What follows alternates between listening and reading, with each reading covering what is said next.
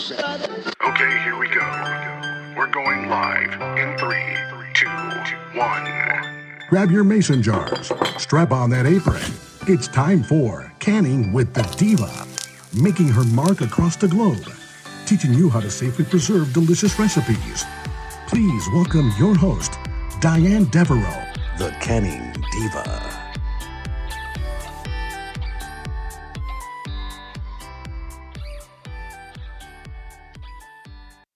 Hey everyone, thank you for tuning in. I'm Diane Devereaux, the Canning Diva, and you're listening to Canning with the Diva. In today's episode, we're going to talk about the top 10 rules of pressure canning. And I'm going to share with all of you listeners ways in which to stay safe in the kitchen so that you can conquer your fear of using a pressure canner. I mean, I hear it all the time from my followers and those that attend my classes that they're pretty much scared to death of a pressure canner. Those of you who know me know I'm a huge advocate and believer that knowledge is power. So it's why I choose to, teach and give knowledge and education so that way you feel safe and confident. Now, it's also the main reason I started the Canning Diva. Again, I'm a huge advocate and believer. Knowledge is power.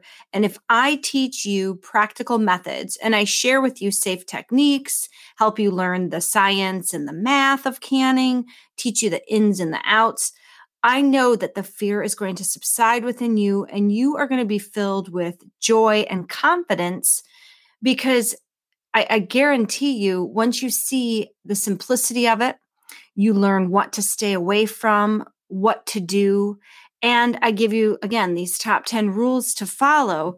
You are going to be so happy when you see jars of yummy goodness lining your pantry shelves. The best part of what we do in home canning is those foods that you put in jars. It is food that you know where it came from. You touched it, you grew it, you purchased it, you cleaned it. You know what spices did or did not make it into that jar. And I guarantee you, unless you're a chemist, there's no chemicals being put into that jar, no additives, no preservatives. Everything that we're doing is natural. And you can feel confident knowing that you're feeding yourself and your family something nutritious. So, that alone, the knowledge, the nutritional aspect, the fun, trust me, you're going to have so much fun. Those are the things that get me excited enough to cast aside any of my fears so that I can continue to learn a new skill. So today, in today's episode, I want to share with you the top 10 rules of pressure canning. So whether you're new to canning or you've been pressure canning for years, even those of us veteran canners can learn something new. So grab a notepad or save this podcast as a resource because we're going to dive in. All right. So rule number 1, always keep your vent pipe clean and free from debris.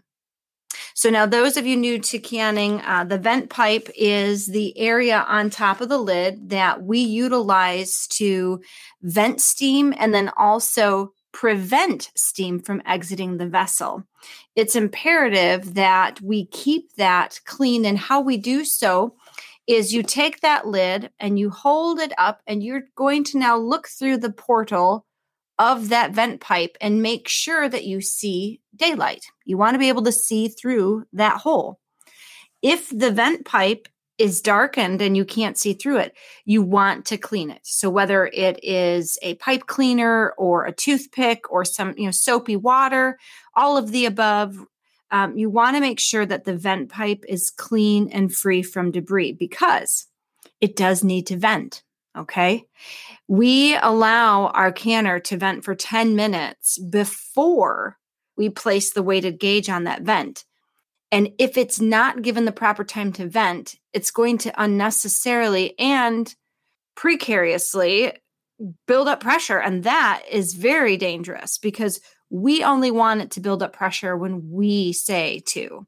So we definitely don't want it gaining pressure before it's time. And we certainly need that 10 minutes of venting. Okay, so rule number 2. Vinegar is your friend. You're going to use vinegar in your kitchen as a home canner religiously, and you're going to find that it is truly your best friend. You're going to use it to clean jar rims and screw bands. I tell people all the time, and it's even printed in my recipes, take a washcloth, dip it in vinegar, wipe your jar rims with it because it cuts through greasy residue.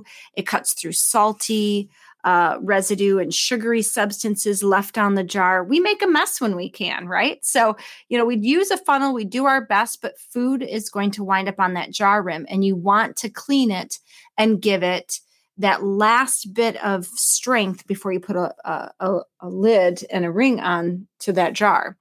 Also, vinegar is a natural bacteria killer.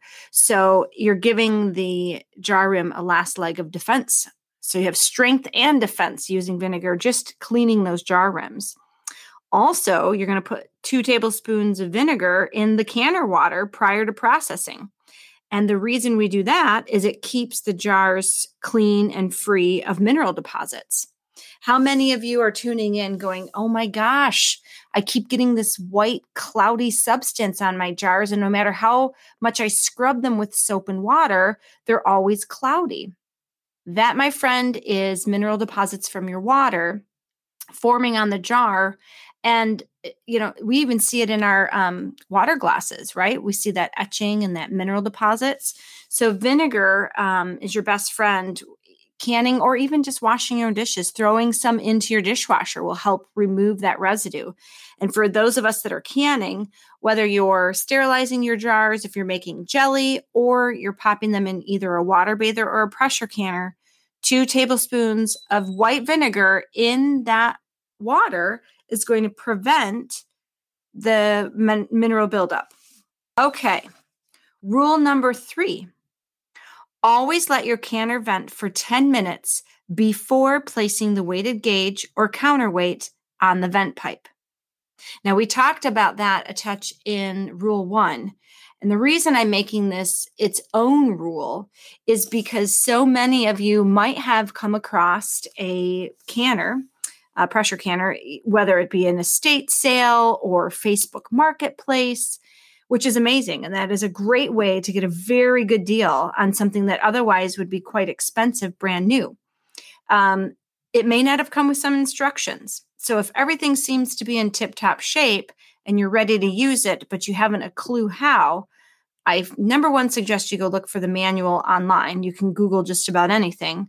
But number 2, if you kind of already have enough knowledge to be dangerous, make sure that you are venting that canner for 10 minutes before you put the weighted gauge on, because you want to allow all of the cooler air within that vessel to escape. You want all the molecules within that vessel to be active and getting hotter and hotter. The whole point in using a pressure canner is to gain pressure. And so if you are operating your pressure canner without giving it the time it needs to get hot, you may not have a full 260 or 50 degrees within that vessel, which is imperative. We've got to get over 240. Those of you in higher elevation need to be 250 and higher. And so we've got to make sure we're venting for those first 10 minutes. Okay, so on to rule 4. Always let your canner's PSI drop to 0 naturally before taking off the lid of the pressure canner. Now, what I'm saying, folks, is after you've gone through the entire processing, and your recipe is going to tell you what that means. So essentially, let's say, for instance, basil diced tomatoes. That recipe asks you to pressure can pints for 15 minutes, quarts for 20 minutes, right? So after that processing is done, your timer goes off. What you're going to do when I say allow your PSI to drop naturally to 0 is you're going to turn off your burner and simply walk away from your canner. You're going to give it that half an hour to 40 minutes for the gauge to just go down to 0 if you have a dial gauge canner, or For those of you who have a weighted gauge canner, allowing it to drop naturally to 0 means giving it a full half an hour to 45 minutes to just sit and cool down. Now, many of our canners have a mechanism that will stand up tall on the lid to let us know that there is pressure in the vessel. That same mechanism also lets us know that the canner will hold pressure. So depending on which canner you have, once that mechanism drops back down into the lid, it's telling you there's no more pressure in the vessel, which gives you the identifier that you can safely remove that lid without cause for injury. Okay, so rule 5. Protect your face and hands from steam when removing the canner lid after processing. Now, I have a not so funny story that happened to me when, oh my goodness, my son was young and in diapers. We had a puppy. I'd say that Kala was probably just under a year old. And, we are a busy household, right? So we have, kids. My son was young, 10 years old.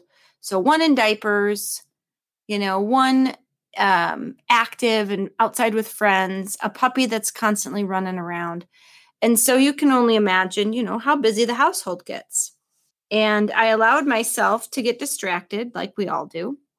And without thinking, when the pressure dropped to 0 and I was able to remove the canner lid, without thinking, I just, unscrewed the lid and lifted it up and raked my hand right over the steam of the vessel.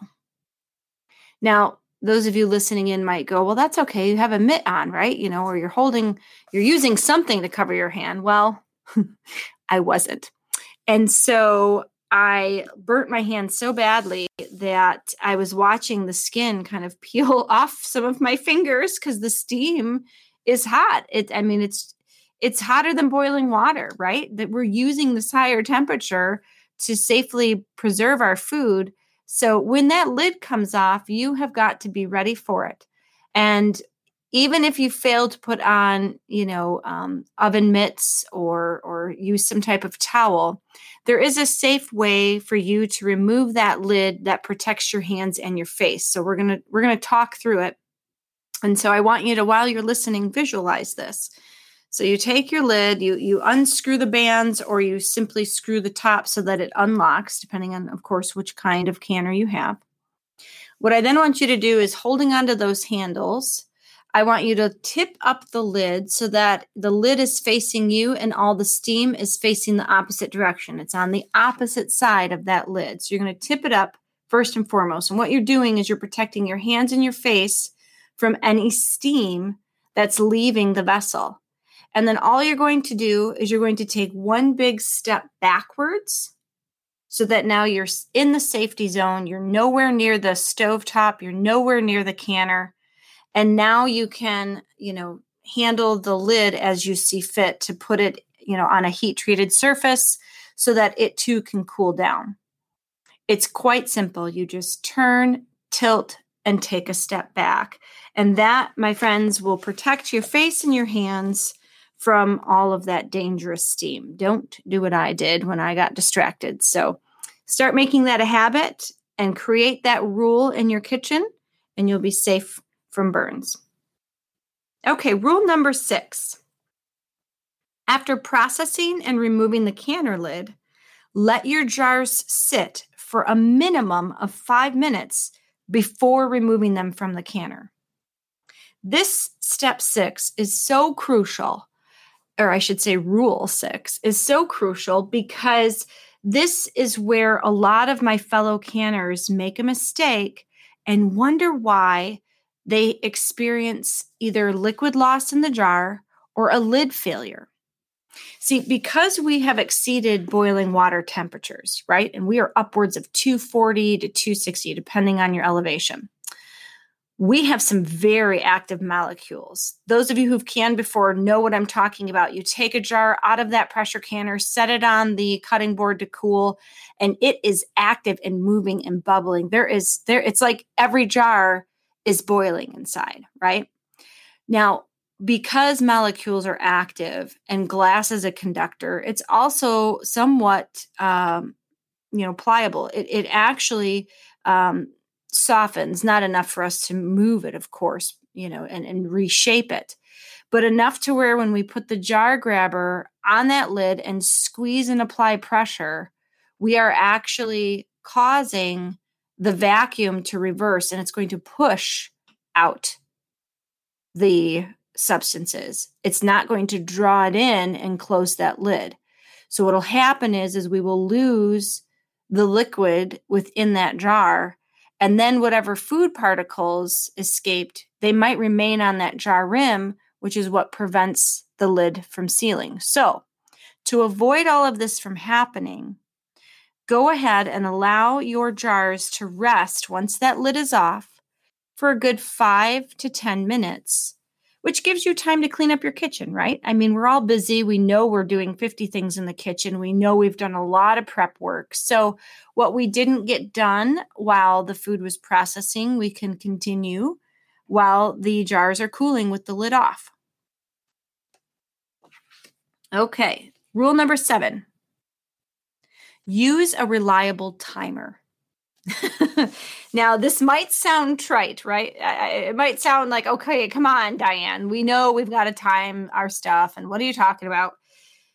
I'm talking about those handy kitchen timers, that we all sit on the back of our stoves, and you turn the knob and it does the clicking, ticking noise, and then the buzzer goes off. Okay. Over time, those do not work very well. And because of where we set them, they get filled full of grease and cooking residue that we don't notice. And then all of a sudden, the mechanism stops ticking and clicking, and we have lost track of time. I've been there, done that, and I tell you what, it is the most nerve-wracking, horrifying situation because you rely on accurate timing to make sure that you're properly processing your food and that it's safe because you're going to consume it one day. So we get busy in the kitchen trying to keep track of time by simply watching a clock and relying on memory can also be a costly mistake. So get a good timer, whether it's your cell phone, whether it's your microwave, timer clock that you got on there. I don't know how many times I've thought I could do it by watching the clock hanging on the wall, thinking, oh my gosh, it's just 20 minutes. I got this. And then getting completely distracted and not hearing a buzzer, which all of us kind of need that reminder, right? I've been there, done that, where I've let things process longer. And if that does happen to you, I'd rather it go longer than shorter because the likelihood of anything happening is slim to none when you go longer, but could be very dangerous if you go shorter.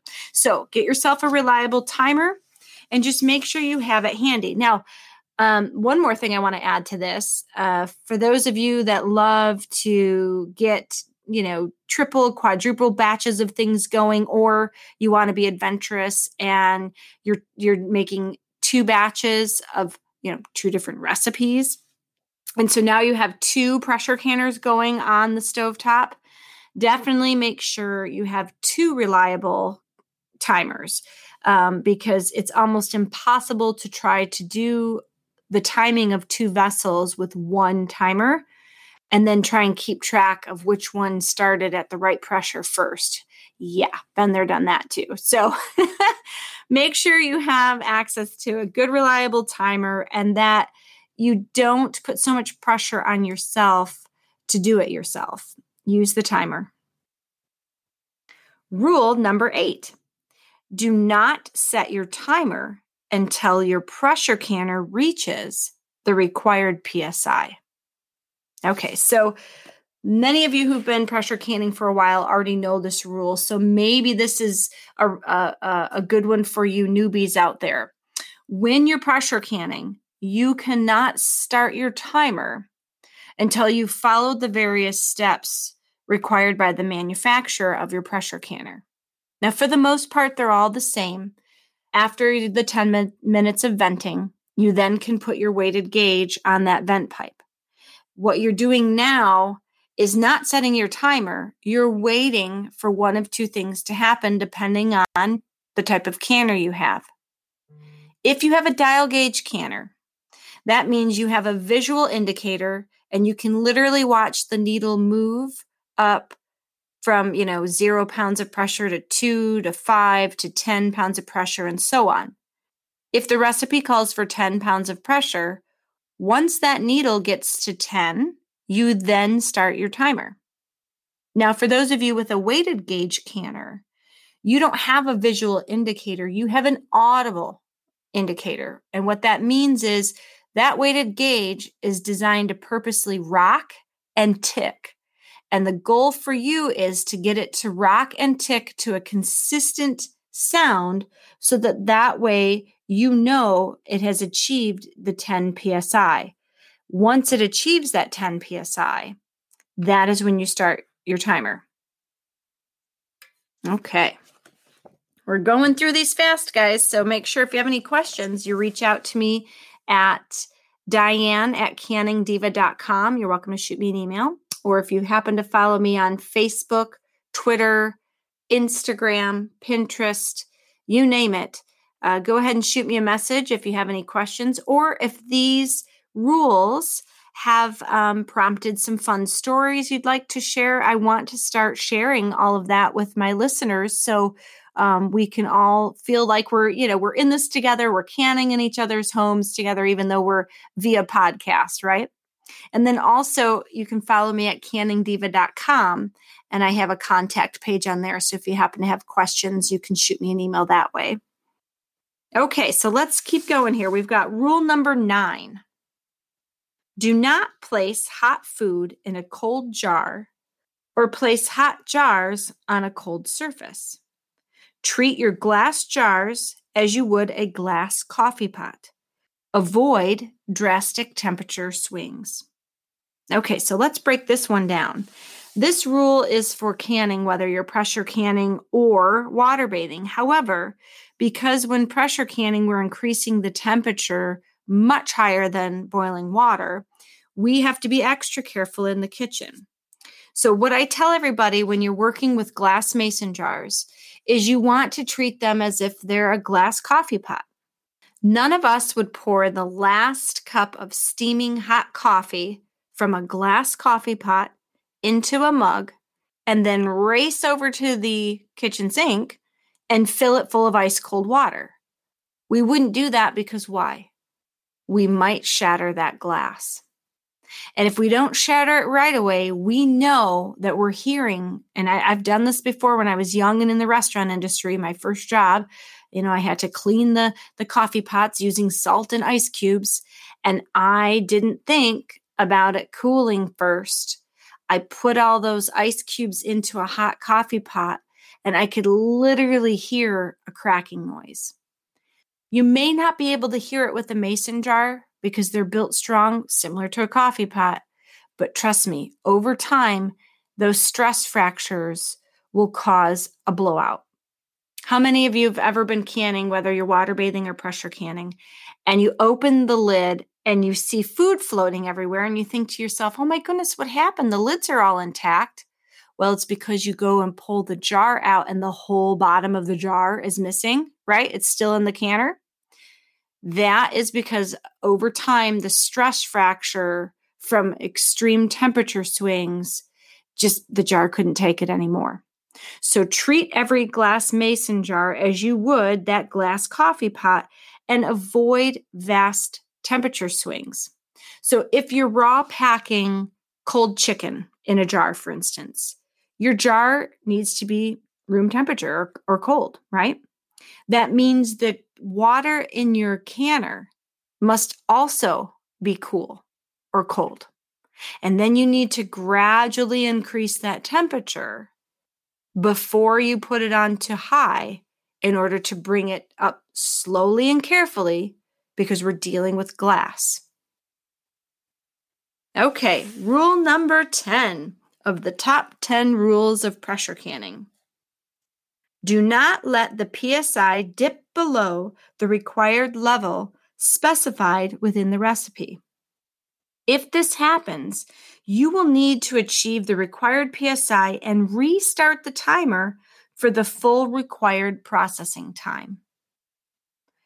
I don't know about you, but I've been there, and it is very disheartening and frightening. And the reason I say frightening is because you're already exhausted. It's 11 o'clock at night. You just have, 30 minutes left to go on that timer. And you noticed it went down below the required PSI by you got busy, you didn't pay attention. It's no longer at 10 PSI. It drops down to 7 or 6 PSI. And you're frightened because you're exhausted and you want to go to bed. And now you've just added more work for yourself because you have to start that timer all over once you get it back up to 10 PSI.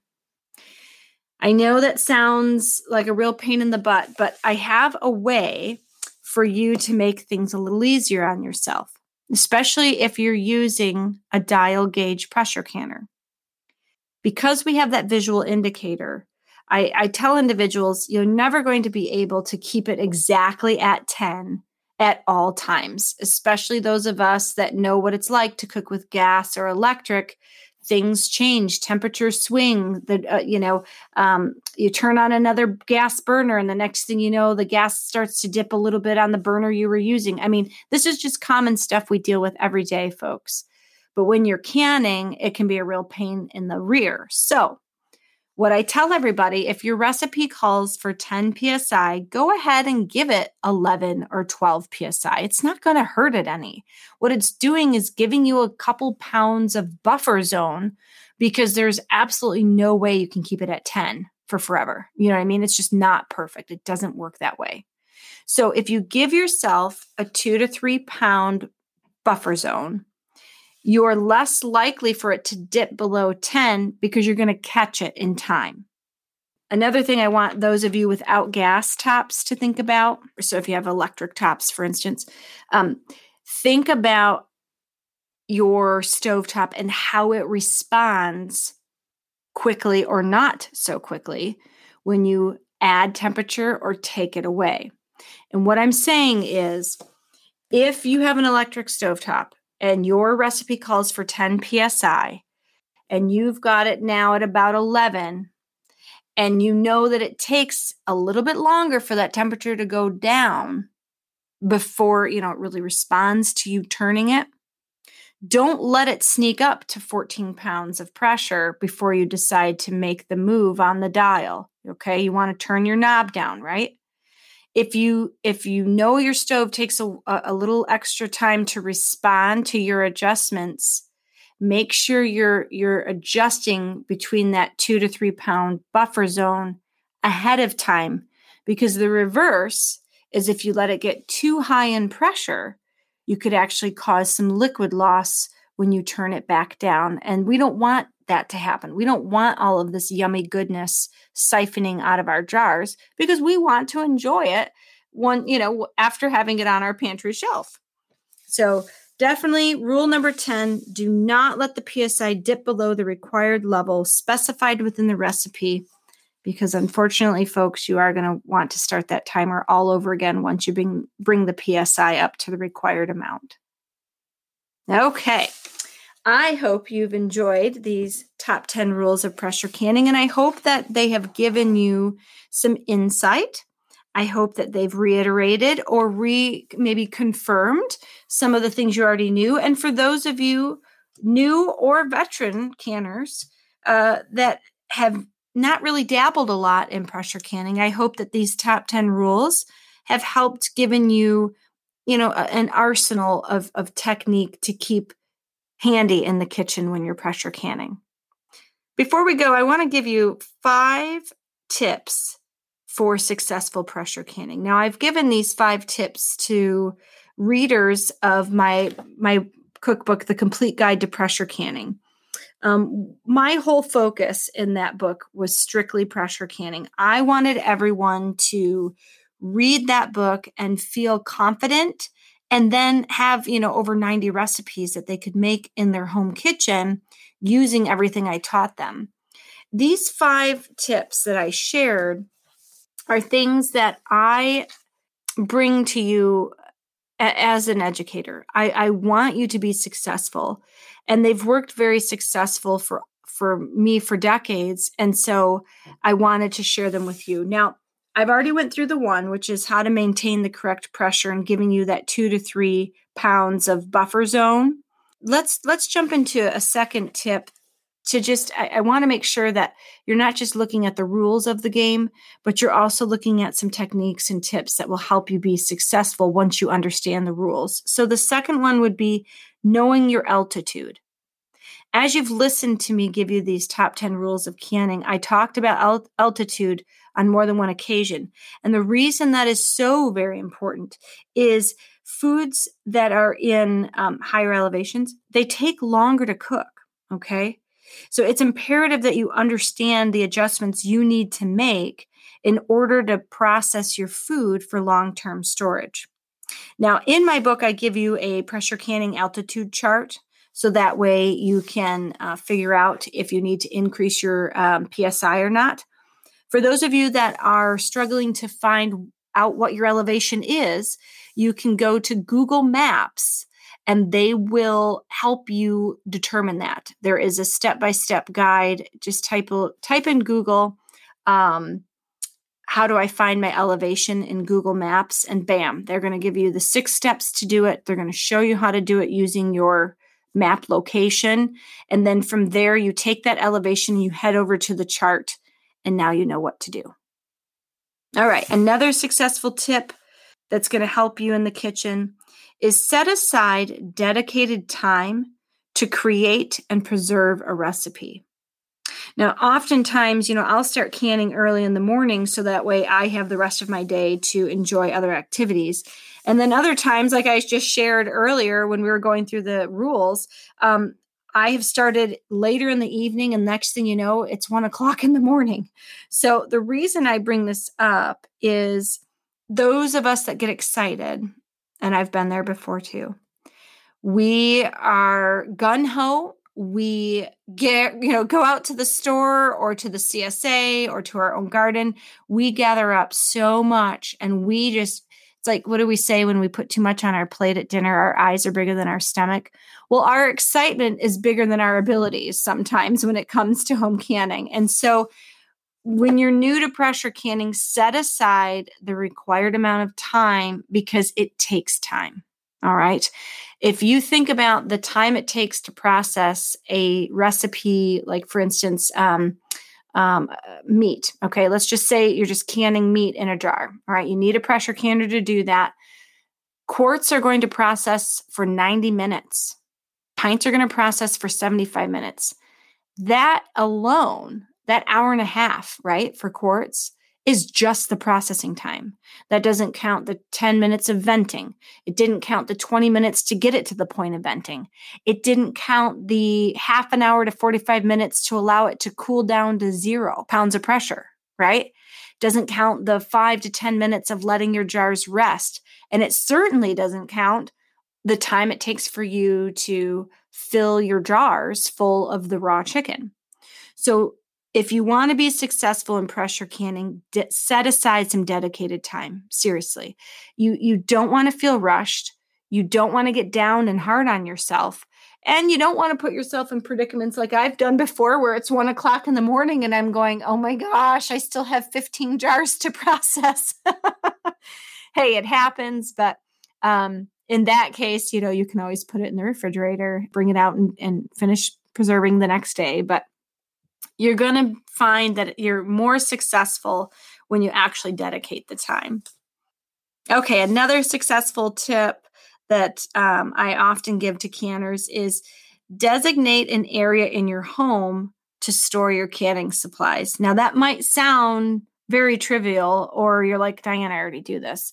You'll be surprised, though, how often our canning supplies get mixed with our everyday kitchen supplies. And then when you need something, it's not there. So I'm a big advocate of tubs. I do tubs and I do clear ones so I can see exactly what's in it. And they have locking lids. And that's where everything goes. And I haul it all out when I'm canning and I pack it all away when I'm done. It keeps me organized and it helps me keep some sense of normalcy in my kitchen when I'm not canning and I just want to prepare a meal. Okay, last but not least, this is a huge one for all of you pressure canners, new or old. Definitely stock up on weighted gauges or counterweights. And the reason I say that is you could spend all of this time getting a recipe in the jar and ready to go in the canner. You're venting, you're ready to put that weighted gauge on the vent pipe, and you can't find the darn thing. It will render that entire canner useless if you don't have a weighted gauge. And they're small. They can get lost easy. They can get misplaced. And I'll tell you right now, it's happened to me. The Canning Diva has had it happen. And there is nothing more frustrating than your timer's going off. You can't find the weighted gauge because it's not in the spot you put it in. It's not in the tub you put it in. It is lost. Always have a couple on reserve in backup. And for those of us that use Presto pressure canners, they're like $7 or $8. And to have a couple of those on hand is a lifesaver. And it's worth that $7, $8, or, if you're buying a couple of them, $14 to $16 to keep things going in your kitchen. Because I'll tell you, without it, you can't do a darn thing with that pressure canner, and you certainly can't preserve any food for long-term storage. So stock up on some of the extras. Another thing that you would want to stock up on, or at least have one extra in the house waiting in its packaging, would be the rubber seal. So for those of us with Presto pressure canners, we have a rubber seal that goes inside the lid that helps us retain the pressure.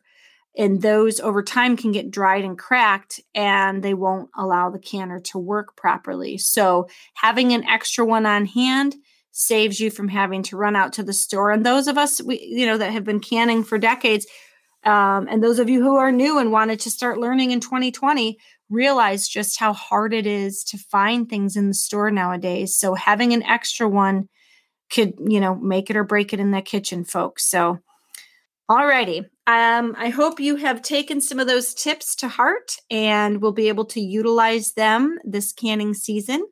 Again, if you have any questions, follow me at canningdiva.com. Shoot me an email. Follow me on social media. You name it. I'm happy to help. And I look forward to all of you tuning in next time. Happy canning, everyone. Thank you for listening. Be sure to tune in next week for another episode of Canning with the Diva. For tips, recipes, and techniques, please visit us online at canningdiva.com.